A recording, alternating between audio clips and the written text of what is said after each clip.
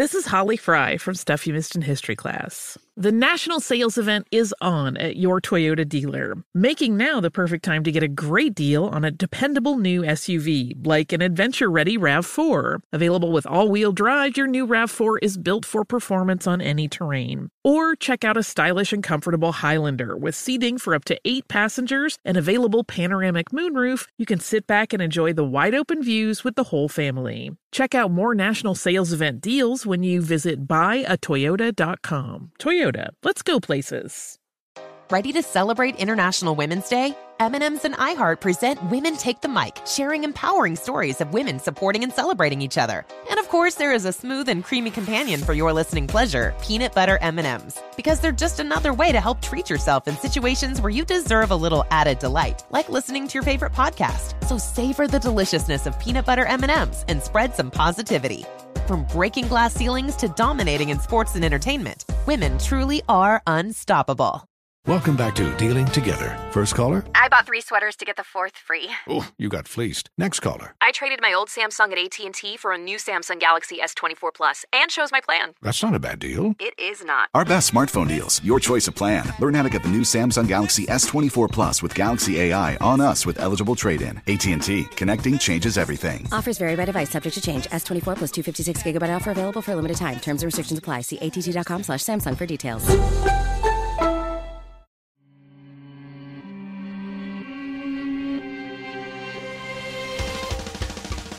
Welcome to Creature Feature, production of iHeartRadio. I'm your host of Mini Parasites, Katie Golden. I studied psychology and evolutionary biology, and today on the show, we're talking about beauty, style, pizzazz. The natural world is full of fantastic, fashionable animals, but what causes this beauty? Why is a bird of paradise so fantastic? Do the beautiful colors and crests found in birds and other animals have some secret purpose, or do they just like looking hot? Joining me today to discuss this question is science writer for the New York Times Magazine, Scientific American, and many other publications, Ferris Jaber. Welcome! Hi, thank you so much for having me. I'm so excited to talk to you. I love your articles and your Twitter feed. Often it gives me inspiration for this very podcast, and I love that you bring attention to some of these. The best word I can come up with is like whimsical, just animals that they seem like they're from a fairy tale, from some kind of fantasy setting, and they are amazing both to look at and in terms of their behaviors. And I just love relishing these like details of beauty in the natural world. Yeah, I never get tired of looking at or talking about all the fantastic creatures out there. Yeah, I want to talk a little bit about the science, the biology of beauty, because it sounds like a very light topic, but it's actually extremely controversial and behind these deep schisms in evolutionary biology. And it's a topic that is far from being frivolous. But to give the listeners a sense of what we're talking about, first I want to talk about one of the most incredible birds in terms of beauty and style and presentation, the bowerbird, which has always amazed me. It's the most ostentatious animal, I think, in the natural world. There are 27 species of bowerbirds found in Australia and New Guinea. They're famous for building their bowers. So, Ferris, can you describe what a bower is and what these bowerbirds do? So in a literal sense, a bower is this arrangement, this assemblage of twigs and wood, and it can take various shapes. Usually, it might be a corridor, kind of a hallway-like structure. It could be sort of a hut or teepee, or it could be sort of a spire or pole.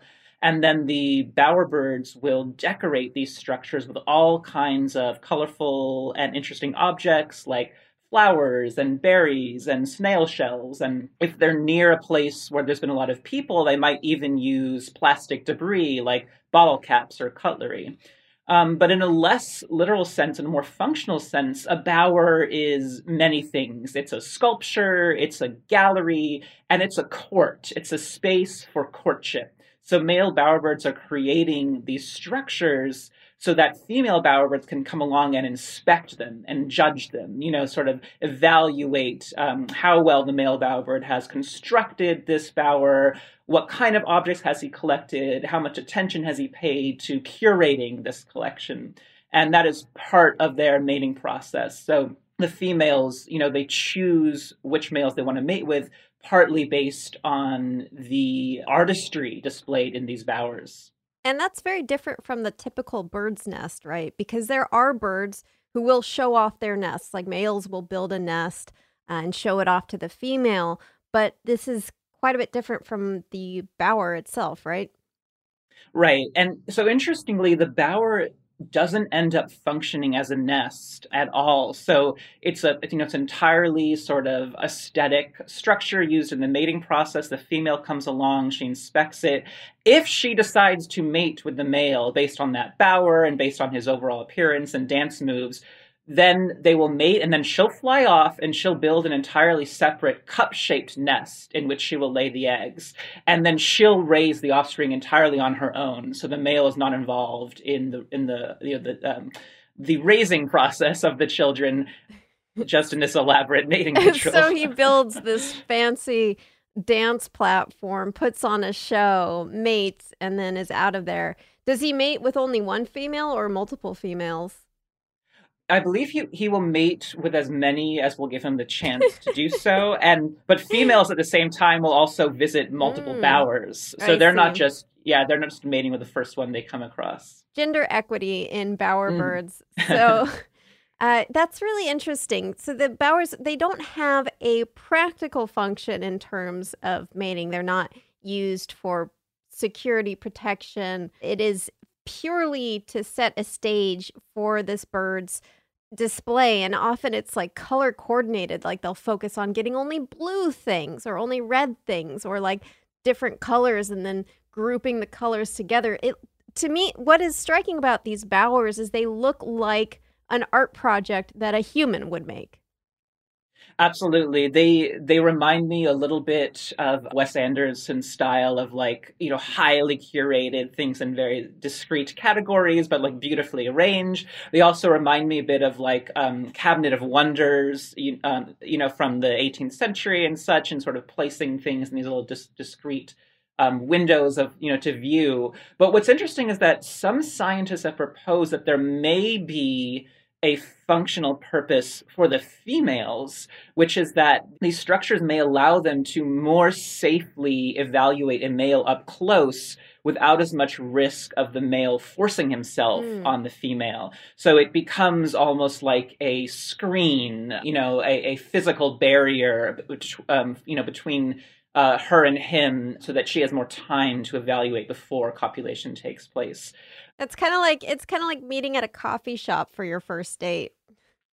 Exactly. It also reminds me of these scenes from Jane Austen novels where, people are overhearing things across a hedge maze, and the character's just across, but they're just barely separated.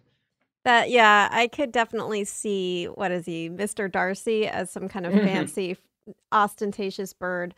It is very interesting. I mean, it is a courtship. I personally do not watch Bridgerton, but I would imagine it would be like a scene from Bridgerton based on what I have seen of the show. Just like this very, and it's a ritual. Like the male, it's not just like, hey, here's all my stuff. He does an elaborate dance, and she evaluates that, and she either stays and mates with him or moves on to the next male. Exactly. They the bowerbirds just, they're sort of firing on all throttles when it comes to mating. They have the colorful plumage, they have the elaborate dance moves, they have crazy cool songs, and then they have these probably, one of the most compelling examples of what could be considered art in the animal kingdom. I can't, it's hard to think of another animal that makes a structure that is this aesthetically elaborate. Yeah, I mean, I know of animals who do make things that look artistic, there's the pufferfish. It's a certain species of pufferfish that does those designs in the sand, And he's working with what he has, which is just sand. And so it's very It looks like, a sand garden, like this, very meditative thing. But it's definitely not as, again, this looks like something you would find at a modern art museum. It's so incredibly elaborate. And so when you see this, it's I think there's something shocking about it because it defies this expectation that evolution produces just the brute, most efficient animals that it can. Now, this is a misconception, of course, like evolution. There's nothing efficient necessarily about evolution. It's, this very long process, and it comes from a very simple rule, like whether or not something survives and procreates, and that creates an incredible abundance of complexity. And I think that is what you see here when you see beauty in the natural world and these like elaborate structures, elaborate rituals. It's like, okay, this is an unexpectedly roundabout way for a male to get a female's attention for mating. And so there are kind of these two competing theories about why something like the bowerbird could create something like this. Or, other instances of beauty like bright plumage, beautiful songs, anything that doesn't have a clear practical purpose. One is that it's an honest signal of the animal's fitness. So maybe with long plumage, the bird has to be particularly healthy, a good immune system to fight off parasites. Or maybe building the bower is advertising this bird's ability to forage, like its eyesight, its mental acuity. But there's another theory that Darwin himself was kind of partial to, right? Right. So Darwin proposed that maybe instead of some sort of honest signaling going on, maybe certain animals just like the way that certain colors or certain flourishes appear to them, and that females are making these mating choices based on essentially arbitrary aesthetic preferences. And I think he was kind of an exception among his peers at the time for suggesting something like that, because it required a certain level of recognition and respect for the sentience and the agency of animals.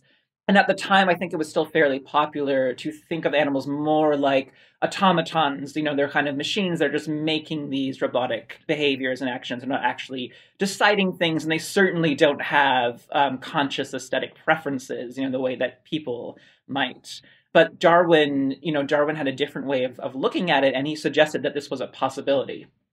Yeah, I mean, it's interesting because it runs afoul of two antiquated notions. One is that animals don't really have agency, and also that females or women in human society don't have agency. So, like, if you're saying that a female animal somehow has some agency, that would be the ultimate taboo back during Darwin's time. Exactly, and one of his peers, I think, became infamous over time for saying that it could not be that, nature was controlled by vicious feminine caprice, as he called it, that, the whims of women could not possibly dictate, the evolution of species. Yeah, I love that. I read that in your article, and actually everyone should read this article if you like this episode. It's How Beauty is Making Scientists Rethink Evolution. It's a wonderful article, and unlike a podcast, you can actually look at these images of birds. So that's a nice thing about the written medium. And yeah, this guy, St. George Mivart, having this, like, being offended at this notion that a bird and a female bird could somehow shape evolution. It's so interesting to me how these social hang-ups, like our kind of cultural issues, can influence how we analyze animal behaviors. Do you think that's still a problem now? Yeah, absolutely. That's something I think about a lot, because I think, first of all, on sort of a fundamental biological level, all species are kind of trapped in their personal bubbles of perceptions, which are really partly determined by their biology. What kind of hardware do they have with which to perceive the world? And then any animal that has culture that adds so many extra layers of perceptual bias. And as humans, as having particularly complex cultures that change so dramatically over time, that makes it even more complicated. And I think, even if we look at just Western thought and Western culture alone, we can see a very dramatic shift in the way that we think about other animals and non-human species. I think for a long time now, we've been in this difficult process of trying to kind of, shed some of these older ideas about animals as automatons and have greater recognition for animal agency, animal sentience. But it's certainly not something that's been universally adopted, even within Western culture. It's definitely an ongoing process. But I think that you do see kind of this arc bending towards greater recognition. And in some ways, you could even think of it as a return to the earliest ways of engaging with animals. Because I think that if you look at a lot of the cave art, where early humans were clearly obsessed with other species, even in this sort of worshipping, ritualistic way. And you think about a lot of indigenous cultures and mythologies, there used to be a much greater respect for other species and thinking of them as people, as brethren, that, they were just different kinds of people that we shared the planet with. Are you ready to share some joy and celebrate International Women's Day? M&M's has partnered with iHeart for Women Take the Mic, treating you to the most uplifting and empowering stories of women supporting and celebrating each other. And of course, there is a smooth and creamy companion for your listening pleasure, peanut butter M&M's, because they're just another way to help treat yourself in situations where you deserve a little added delight, like listening to your favorite podcast. So grab a handful of that creamy deliciousness. Kick back and spread some positivity into the world. From smashing glass ceilings to breaking records in sports, on stages, and at the box office, women are crushing it in every way imaginable. And with peanut butter M&M's by your side, relax and keep listening to Women Take the Mic podcasts as you dance your way through inspiring stories, share laughs, and savor the deliciousness of peanut butter M&M's and the unstoppable force of women.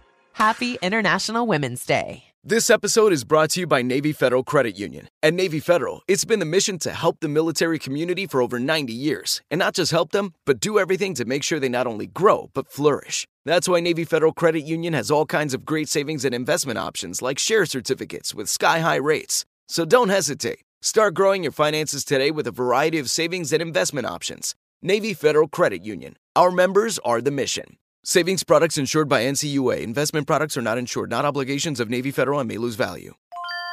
This is Holly Fry from Stuff You Missed in History Class. The national sales event is on at your Toyota dealer, making now the perfect time to get a great deal on a dependable new SUV, like an adventure-ready RAV4. Available with all-wheel drive, your new RAV4 is built for performance on any terrain, from the road to the trails. And with plenty of passenger and cargo space, plus available tech like wireless charging, you and your entire crew can stay connected. Or check out a stylish and comfortable Highlander with 3 spacious rows of seating for up to 8 passengers. And with available features like the panoramic moonroof, you can sit back, enjoy the wide open views with your whole family. Plus, both RAV4s and Highlanders are available in hybrid models, so no matter your style, you can drive efficiently and save on gas. So visit your local Toyota dealer and check out amazing national sales event deals on RAVs, Highlanders, and more when you visit buyatoyota.com. Toyota, let's go places.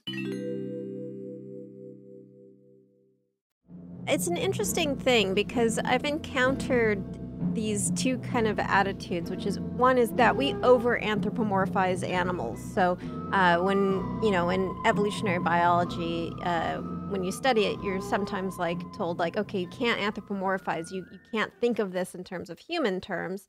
Like if you're talking about, maybe the ant wants to protect its colony. Well, does it really want that? Is it just driven by an instinct? And then on the other hand, I think there is also this mistake of under-anthropomorphizing in a way. Of course, animals are not going to have human behaviors because they're not humans. They won't have a human mind frame. But just because an animal is not like a furry human, it is also, all the things that make up our consciousness is present in many, many animals. And so this idea that they couldn't do something like, say, appreciate beauty is also a mistake. So like it's this like tug of war. It's like, oh, well, we have to think about these animals scientifically. We can't attribute our own human emotions to an animal. And people often when I have guests on my show, they're always apologizing because they're saying like, oh, I'm probably saying it like this animal has these feelings and they probably don't. It's like, well, maybe they don't have the same feelings you would have as a human, but I think it is a mistake also to overcorrect and think like they can't just do something because it's fun, or they can't do something because it's pretty and it's interesting. And so like, when you see an animal playing, people think like, well, it's got to be because they're practicing for some purpose. It's like, well, they could just be having fun. And I think that's such an interesting idea of what's going on with these birds. Like maybe these birds just find bright, flashy feathers, cool dances, bowers with lots of like blue and red items all together, just really pretty and cool.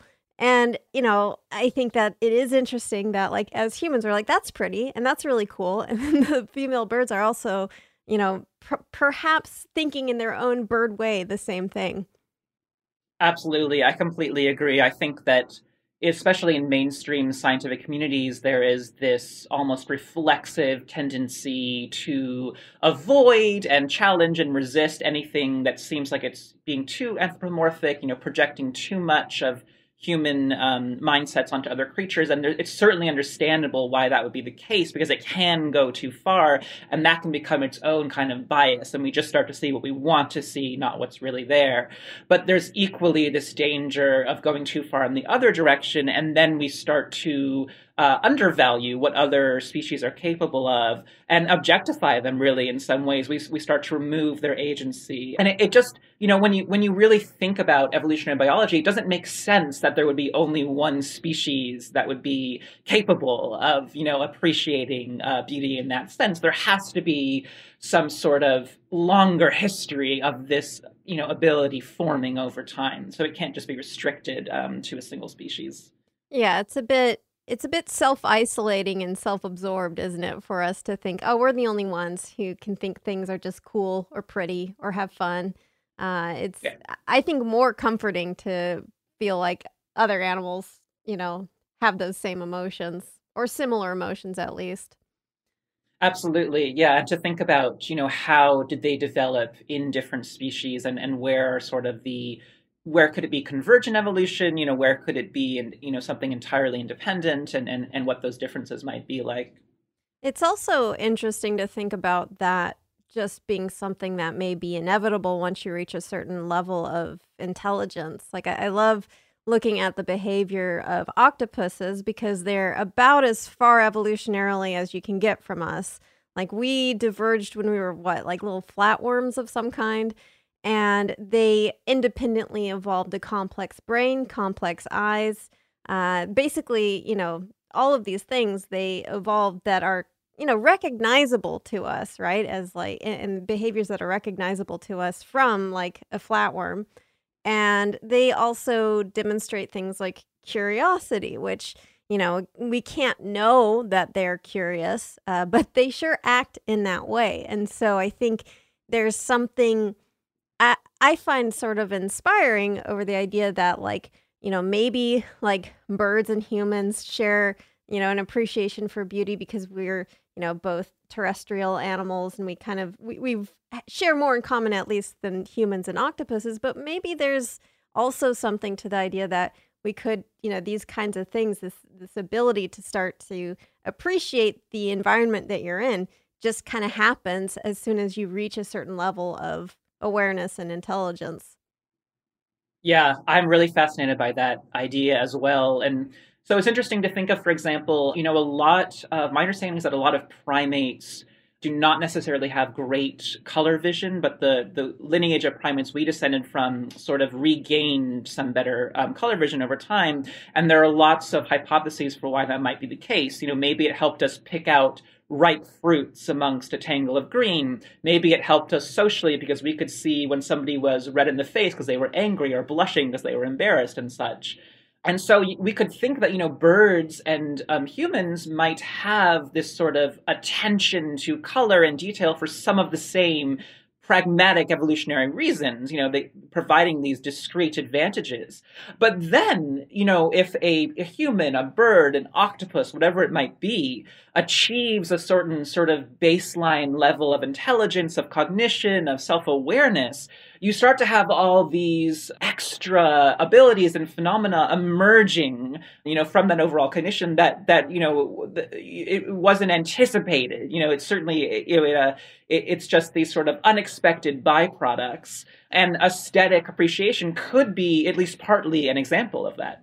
Yeah, I think that sometimes something can start from a purpose that is more strictly speaking, quote unquote, practical, and then evolve into something that is more, it's still practical, but it is more complex. And so we see it as sort of this higher state of being. So with birds and with beauty, I guess that is kind of the question. So like, if they are attracted to beauty, what determines beauty in the first place? So, it seems like it has to start somewhere, although maybe some people would argue, no, it doesn't necessarily have to start anywhere. It could be spontaneous, but it seems like there may have been at some point like a practical purpose to being attracted to bright colors or plumage. Like, is there even an answer to how this bird appreciation for beauty started? Yeah, so like you said, some scientists, I think, would argue that, certain aesthetic preferences are truly arbitrary and do not have clear origins or explanations. But there's another group of scientists that are really interested in sort of uncovering the origins of these types of preferences. And in some cases, they've been able to trace them to quirks of an animal's anatomy or to something to do with their evolutionary history. For example, there's a group of guppies in Trinidad, I believe, that are really attracted to bright orange patches on their mates. And it turns out that they are also really attracted to these bright orange tree fruits that fall into the water that they feed on. So some researchers have proposed that maybe this, initial practical, pragmatic, evolutionary advantageous attraction to orange for sustenance was then co-opted into the mating process and became this more aesthetic preference. And that type of co-opting, of kind of bleeding of, the pragmatic into the aesthetic could be happening in all kinds of species throughout evolutionary history. This is a complete shot in the dark and probably not true, but I do wonder, and I have wondered this sometimes, that when we see a cute animal and we joke like, oh, I'm going to eat you up, like if there is something, and again, this is complete guesswork, but like if at some point it was based in an appetite, but then it also triggered our cuteness thing of like, maybe it has a human baby kind of face, like those proportions, and we wanted to eat them, but then we're like, you look too much like a baby. I don't actually want it. You're too cute. But then our like that cuteness and then like, I'm going to eat you. It's like they kind of get mixed up. And it's, I don't know. It's something that I think is kind of funny because like when I'm with my dog and she's really cute, I'm like, I'm going to eat you. And it's like maybe my great grandma was like thinking that about actually eating a dog, but then was like, actually, you're too cute. I can't eat you. That's really interesting. That makes me think of one of the hypotheses for the origin of kissing is that, in some cultures there is this really intimate, and in other species too, there's an intimate mouth-to-mouth feeding process where the parent will chew up food and then regurgitate it to the infant. And so this sort of, extremely intimate mouth-to-mouth contact eventually gets co-opted, again, becomes something else. Moves from the parental to the sexual to the reproductive. Yeah. So it's interesting how I think a lot of times in evolution, we see something starts out one way and then, through this combination of natural selection and chance, and then sometimes sort of conscious perception becomes something else entirely. And that's actually, something that may have happened with feathers and plumage. So, there's this thinking that initially dinosaurs evolved, sort of early feathers, maybe for warmth, for temperature regulation, but they became this incredible canvas for aesthetic experimentation, because now you have this really interesting surface area and this material that can do all kinds of interesting things with pigment and with form. And so that initially pragmatic adaptation became something more aesthetic over time. Yeah, that's so interesting to me. I mean, I do love that we've kind of revitalized our image of dinosaurs to have all of these, the colors that we see in more modern paleo art showing dinosaurs as maybe they actually were, instead of like the kind of skin wrapped, like Jurassic Park, although I love Jurassic Park, the kind of more, olive and brown toned dinosaurs. And I would love, like, because then when you think about it, like maybe they had some kind of like mating rituals, like funny dances, like imagining some kind of dinosaur doing a goofy little dance that like the bowerbird does is pretty incredible. Yeah, like a moonwalking T-Rex with some, fluffy appendages. I can see it. I can definitely see it. Are you ready to share some joy and celebrate International Women's Day? M&M's has partnered with iHeart for Women Take the Mic, treating you to the most uplifting and empowering stories of women supporting and celebrating each other. And of course, there is a smooth and creamy companion for your listening pleasure, peanut butter M&Ms, because they're just another way to help treat yourself in situations where you deserve a little added delight, like listening to your favorite podcast. So grab a handful of that creamy deliciousness. Kick back and spread some positivity into the world. From smashing glass ceilings to breaking records in sports, on stages, and at the box office, women are crushing it in every way imaginable. And with peanut butter M&Ms by your side, relax and keep listening to Women Take the Mic podcasts as you dance your way through inspiring stories, share laughs, and savor the deliciousness of peanut butter M&Ms and the unstoppable force of women. Happy International Women's Day. This episode is brought to you by Navy Federal Credit Union. At Navy Federal, it's been the mission to help the military community for over 90 years. And not just help them, but do everything to make sure they not only grow, but flourish. That's why Navy Federal Credit Union has all kinds of great savings and investment options like share certificates with sky-high rates. So don't hesitate. Start growing your finances today with a variety of savings and investment options. Navy Federal Credit Union. Our members are the mission. Savings products insured by NCUA. Investment products are not insured, not obligations of Navy Federal and may lose value.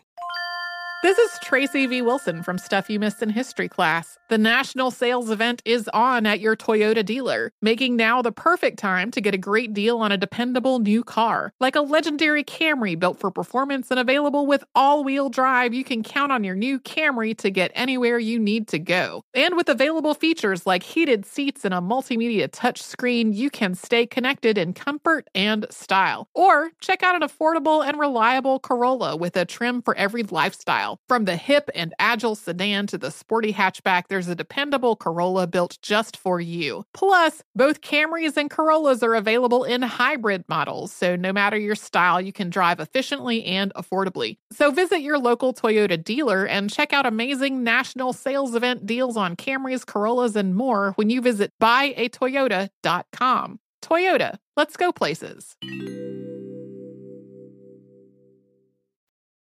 So what is runaway selection? Like, how can you have a trait that goes from being practical to being pure decorative frippery? Like, you start out with wings and then they kind of like turn into something like you'll have, maybe more accurately, you'll have like a tail feather, and that's very useful for flight. In a bird of paradise, it becomes really long, it actually becomes kind of a burden for the bird. It doesn't really help flight. It actually hinders them, but the ladies love it. So having these long tail feathers really helps them in sexual selection. So how does it go from being, like, how can you have an impractical trait in evolution?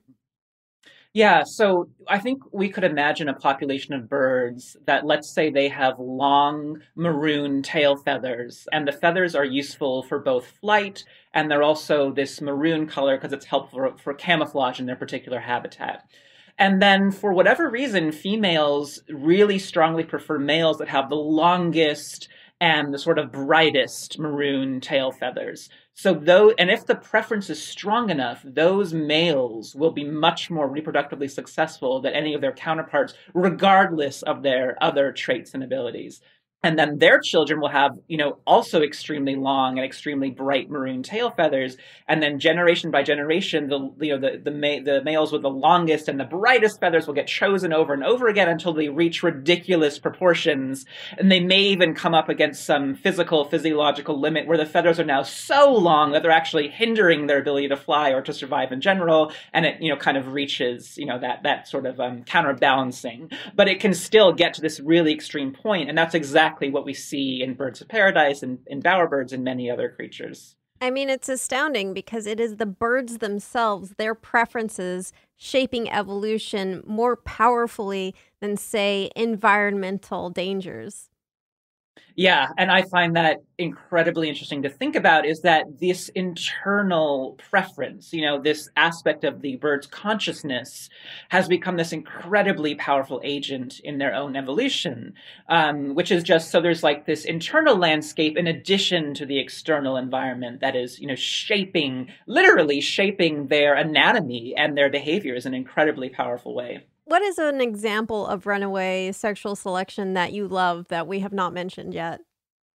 So one of the examples in the article, and that a lot of people find really interesting, is the club-winged manakin, which is this fascinating little tropical bird, which I believe is the only bird that produces sounds through a process called stridulation, which is similar to how some insects do it. Like if you think of certain crickets or grasshoppers rubbing their sort of their wings or their bony parts together really, really fast and really, really quickly to produce this intense thrumming. And so the club-winged manakin, for whatever reason, the females love this stridulated thrumming sound. And so the males evolved over time to produce it, completely contorting the bones in their wings to the point that it actually hinders their ability to fly. And even the females have inherited some of this sort of warped bone anatomy and the genetics underlying it, and even their flight is a bit hindered by it, which is very, that really goes against some of the sort of classical ideas of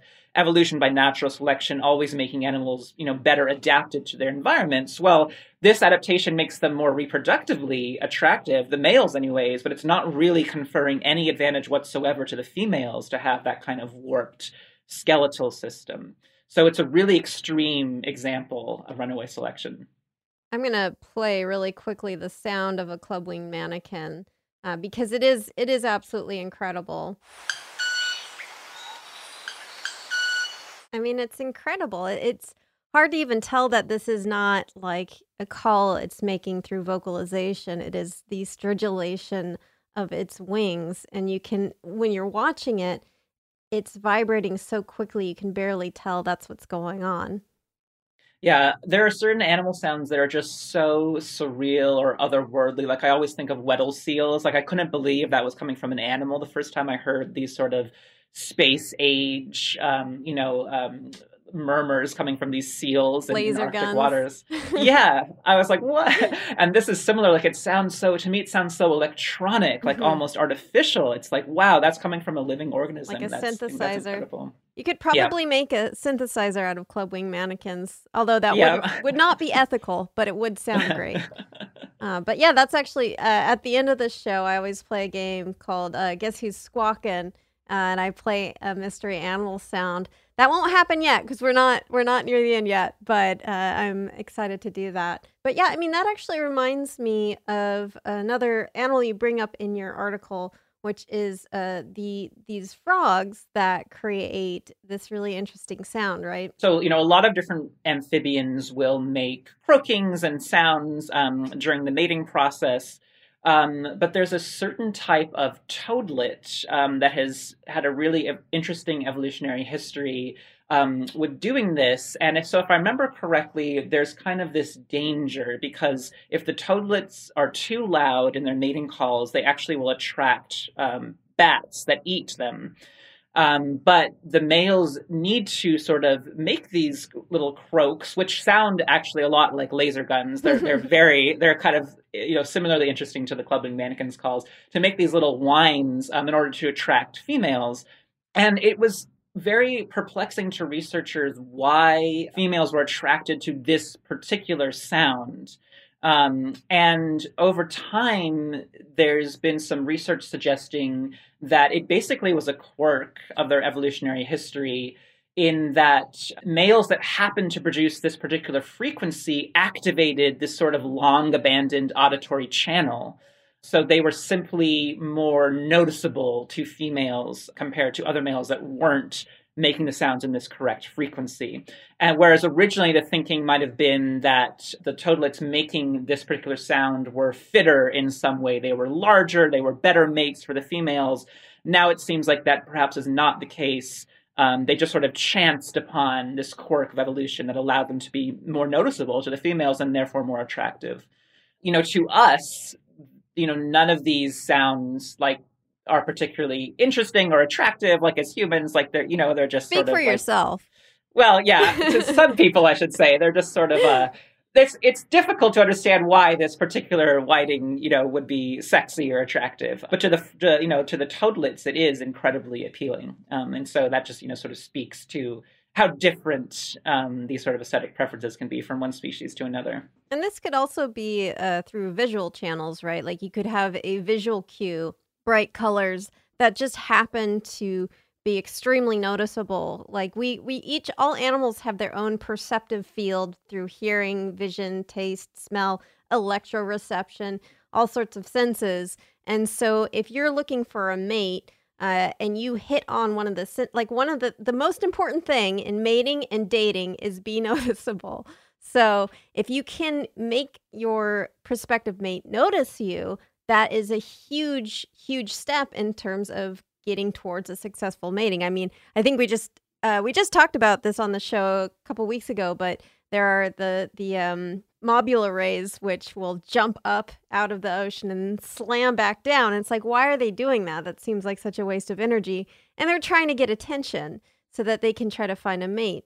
So it seems like that kind of avenue of if you can hit on a specific perceptive, I guess, something that a specific species will perceive especially strongly, like a certain sound, a certain color, and that just is so bright to them, that may be a selective pressure for having some kind of sexual selection that incorporates that extremely strong signal for that specific species. Absolutely. One of the scientists I talk about in the article, Molly Cummings, has done some really interesting work on fishes. And she's shown that, different fish in different environments will have different aesthetic preferences based on the way that light is moving through their environment. So, different types of aquatic habitats, different opacity of water, whether it's really clear, whether it's murky, that affects what type of wavelengths are best able to penetrate and move through that water. And so different species of fish will have different preferences for, say, polarized light, versus a different type of light, depending on how their environment constrains what they were able to best perceive. That's so interesting. I mean, we've already mentioned a few animals that are not birds, like fish, the toadlets. Do you think that these other animals could also potentially have a concept of beauty, even if it's not necessarily beautiful plumage, even if it's the sound, the weird squeaking sound of a toadlet, to them, do you think it is something that could be beautiful? Yeah, I think that, the further we kind of go back in evolutionary history, getting back to the ocean, back to, the mother of all life, back to the fish, before they came on land, it gets harder and harder to sort of put ourselves in their mindset and sort of understand, how they perceive the world. But I think, there's the famous Cambridge Declaration of Consciousness. There seems to be pretty widespread acceptance among scientists that all vertebrates and some invertebrates like octopuses and honeybees and such have consciousness. They are conscious. They have this basic level of being able to understand and engage with the world and perhaps even be aware of themselves. So I would think that is certainly possible amongst any type of vertebrate we're discussing, including fish. And then maybe where it gets trickier would be something like the peacock spider. which is an invertebrate like the octopus, and is very small, so like a honeybee, has a very little brain just in terms of, size, but has an incredibly interesting and complex mating ritual, and these beautiful, glittering, iridescent abdomens that almost look like Fabergé eggs with incredibly intricate patterns, really intense blues and reds and oranges, and they flip up their abdomens and they wave their legs around and do this really cool little mating dance as part of their courtship. So that has a lot of parallels to what birds, do, even though these spiders are invertebrates. And yeah, it's fascinating to think about what's going through the spider's mind, what's going through their mind as they're sort of evaluating their mate's colors and dance moves. And I mean, it's just an extraordinary level of beauty from our perspective, evolving in a creature that many people are terrified of or even revile, but these are just incredibly beautiful animals. Yeah, I love jumping spiders so much. To me, every jumping spider is so cute. It's those two big eyes that they have. And I think that they're really the only spider, or one of the only spiders, that has such a visual perception. I think they're the only type of spider that can actually move their retinas around. And there was a recent study looking into, actually, I think I discussed this last week, but a recent study that looks into the possibility that jumping spiders might have REM sleep, like rapid eye movement sleep.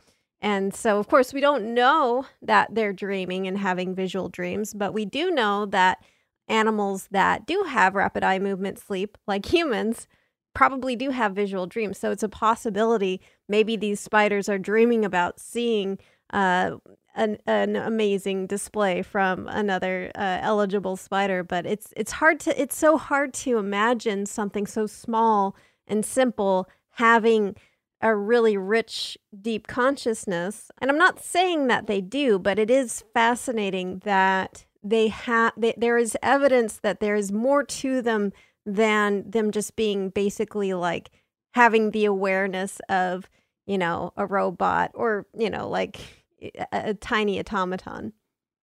Absolutely. Yeah. Do spiders dream in Technicolor? Question for the ages. Jumping spiders, anyways.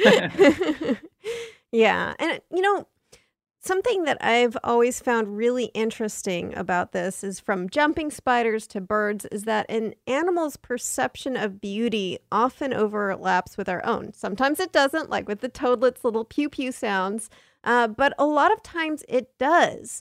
Oh, other examples of when it doesn't are like hooded seals when they inflate their nostril and it creates this bright red balloon. Maybe not so attractive to us, but very alluring to female hooded seals. But yeah, peacock jumping spider, birds, the bowerbirds that create things that look like works of art that a human would make. With birds, their aesthetic preferences seem to align with our own, which is, really interesting. Like, how can we share this sense of beauty with a bird that we're so otherwise different from? They are living dinosaurs. They are very unlike us. Do you think there's any reason that there's this overlap? Is it pure coincidence, or is it maybe because of some shared evolutionary history? I do think there has to be at least some shared evolutionary history explaining that, just because we are both vertebrates. So, going back to our vertebrate ancestors, we must have inherited some sort of basic sensory perceptions, and of course those would have continued to evolve over time in our very different lineages.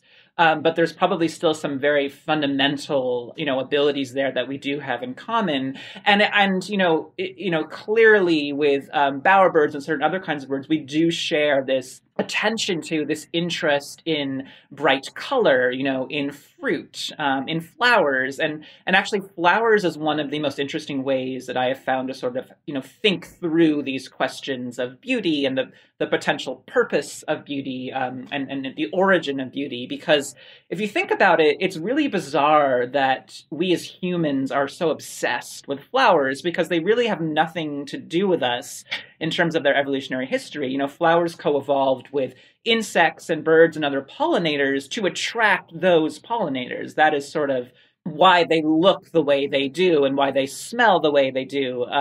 And insects and birds are privy to this entire dimension of floral beauty that's totally hidden to us because they can see in the ultraviolet part of the spectrum, and they can see patterns on flowers that we cannot with our own just, human biological eyes.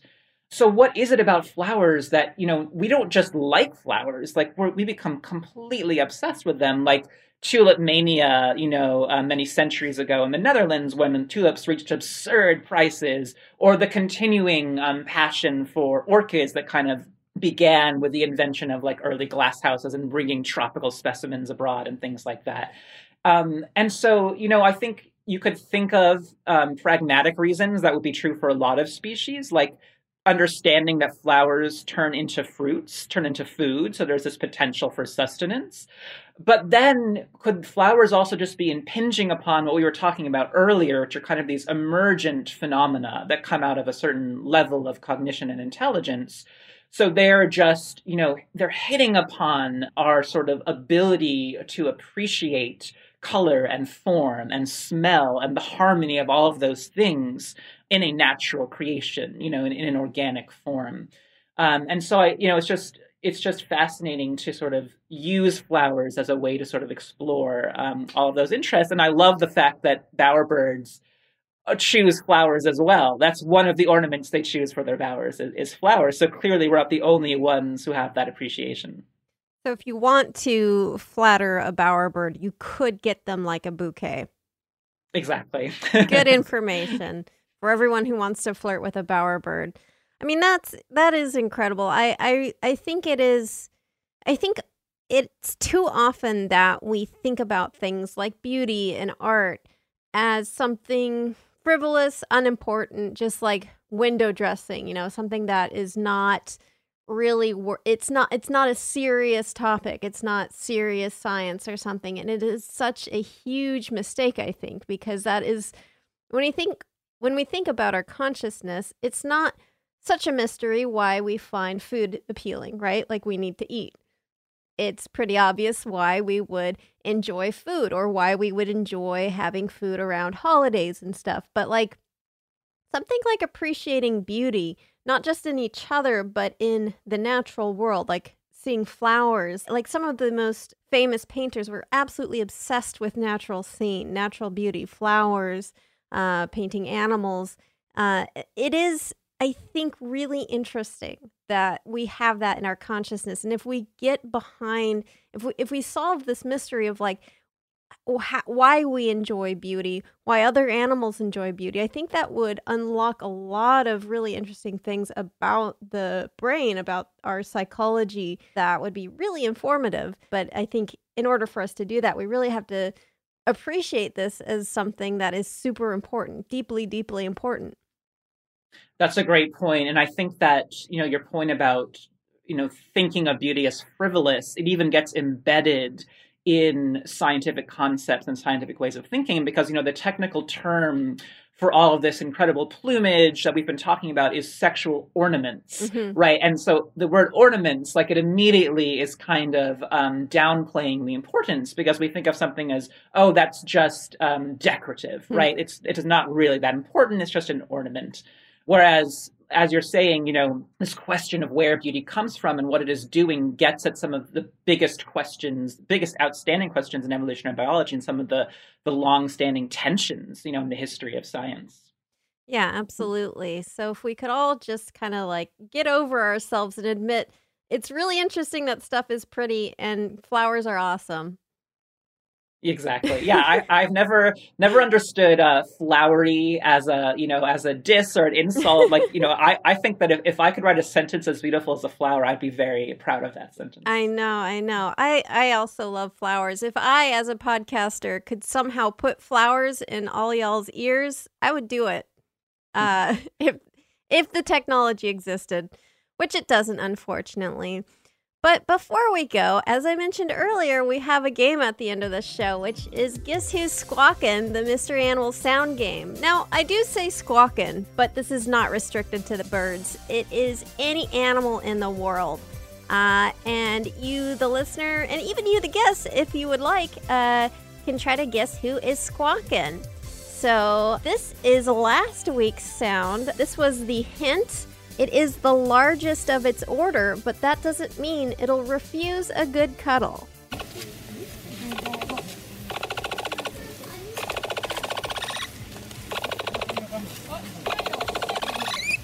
All right, well, can you guess who's squawking? And no pressure, because if I had to play this game, I would probably lose most of the time. So your prestige is not on the line here. That is a really interesting one. So at first my mind was going like aquatic, like some sort of cetacean, but then I was like listening to the background sound and it didn't quite seem to match. And then I was thinking maybe that is a bird of some sort. And so you're saying it's the largest of its order.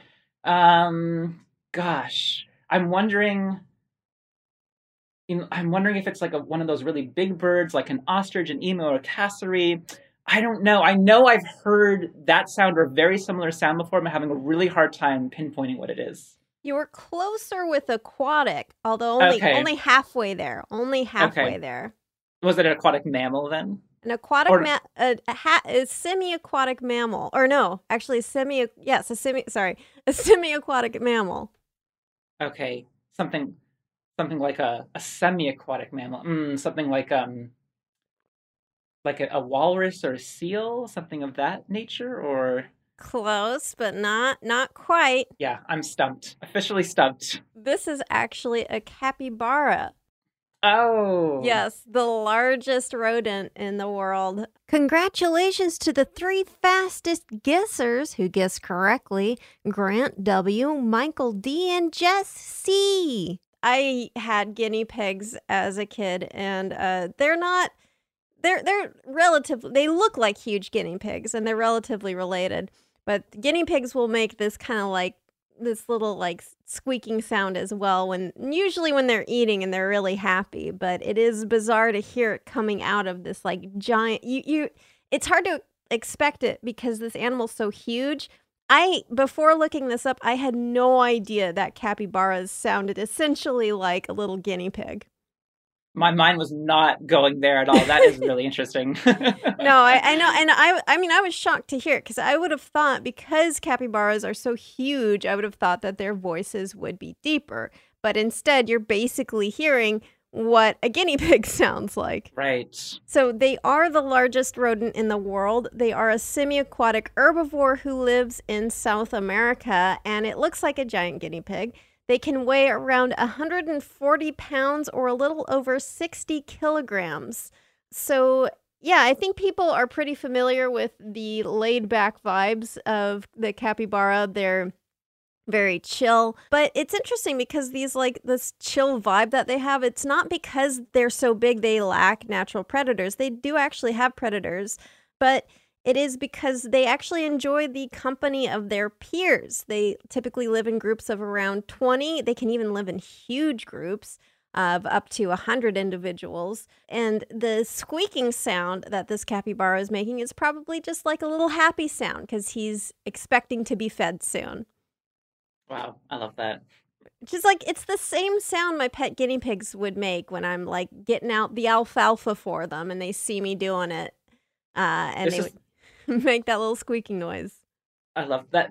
I was actually just looking into the sort of controversy over what types of cats can roar versus purr. Mm-hmm. And, classically it was divided amongst big cats and smaller cats, and supposedly only the big cats could roar and only the smaller ones could purr.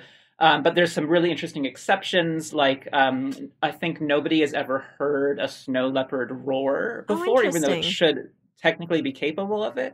And there's also a lot of, sort of debate about what technically qualifies as a roar or a purr. And so you can kind of, it gets pretty complex over that. But sometimes you hear like a very large, anatomically large cat, like a cheetah or something, make a very domestic cat-like sound. And it's very, there's some dissonance there. Like you weren't expecting that sound to come out of that animal. Yeah, they can like do really high-pitched chirping sounds that sounds like a little baby chick.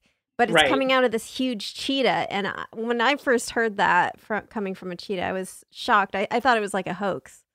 Yep. So on to this week's Mystery Animal Sound. The hint, it is actually good for these guys to have an inflated sense of pride. And if you've been paying close attention to the episode and you read Ferris Jaber's article, How Beauty is Making Scientists Rethink Evolution, you are sure to know the answer.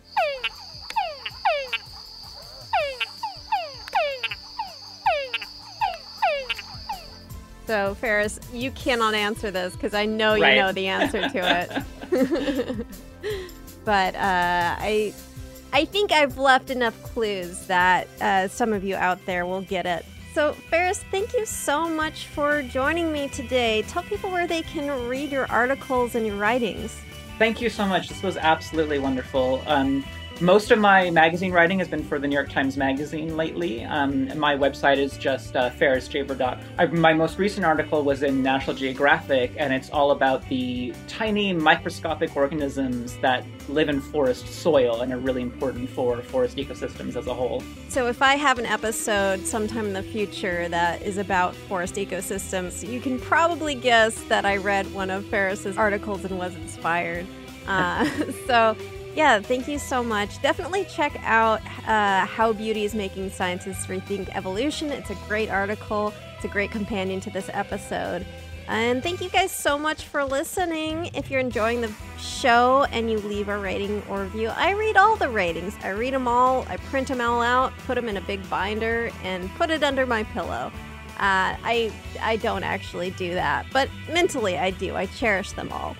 And thanks so much to the Space Cossacks for their super awesome song, Exolumina. Creature Feature is a production of iHeartRadio. For more shows like the one you just heard, visit the iHeartRadio app, Apple Podcasts, or hey, guess what? Wherever you listen to your favorite shows. See you next Wednesday. Does money stress you out? Let Facet flip your financial chaos into clarity. Finding Facet immediately put us at ease. Facet's innovative approach to financial planning ensures your money works as hard as you do, enabling members to experience the joys of having your finances in order. And that makes us Facet for life now, I guess. Visit Facet.com, FACET.com to learn more. This ad is sponsored by Facet. Facet Wealth is an SEC registered investment advisor. This is not an offer to buy or sell securities, nor is it investment, legal, or tax advice. These testimonials are from current Facet members who are not compensated. All opinions are their own and not a guarantee of a similar outcome. Ready to celebrate International Women's Day? M&M's and iHeart present Women Take the Mic, sharing empowering stories of women supporting and celebrating each other. And of course, there is a smooth and creamy companion for your listening pleasure, peanut butter M&M's. Because they're just another way to help treat yourself in situations where you deserve a little added delight, like listening to your favorite podcast. So savor the deliciousness of peanut butter M&M's and spread some positivity. From breaking glass ceilings to dominating in sports and entertainment, women truly are unstoppable. This is Tracy V. Wilson from Stuff You Missed in History class. The national sales event is on at your Toyota dealer, making now the perfect time to get a great deal on a dependable new car. Like a legendary Camry built for performance and available with all-wheel drive, you can count on your new Camry to get anywhere you need to go. Or check out an affordable and reliable Corolla with a trim for every lifestyle. From the hip sedan to the sporty hatchback, there's a Corolla built just for you. Check out more national sales event deals when you visit buyatoyota.com. Toyota, let's go places.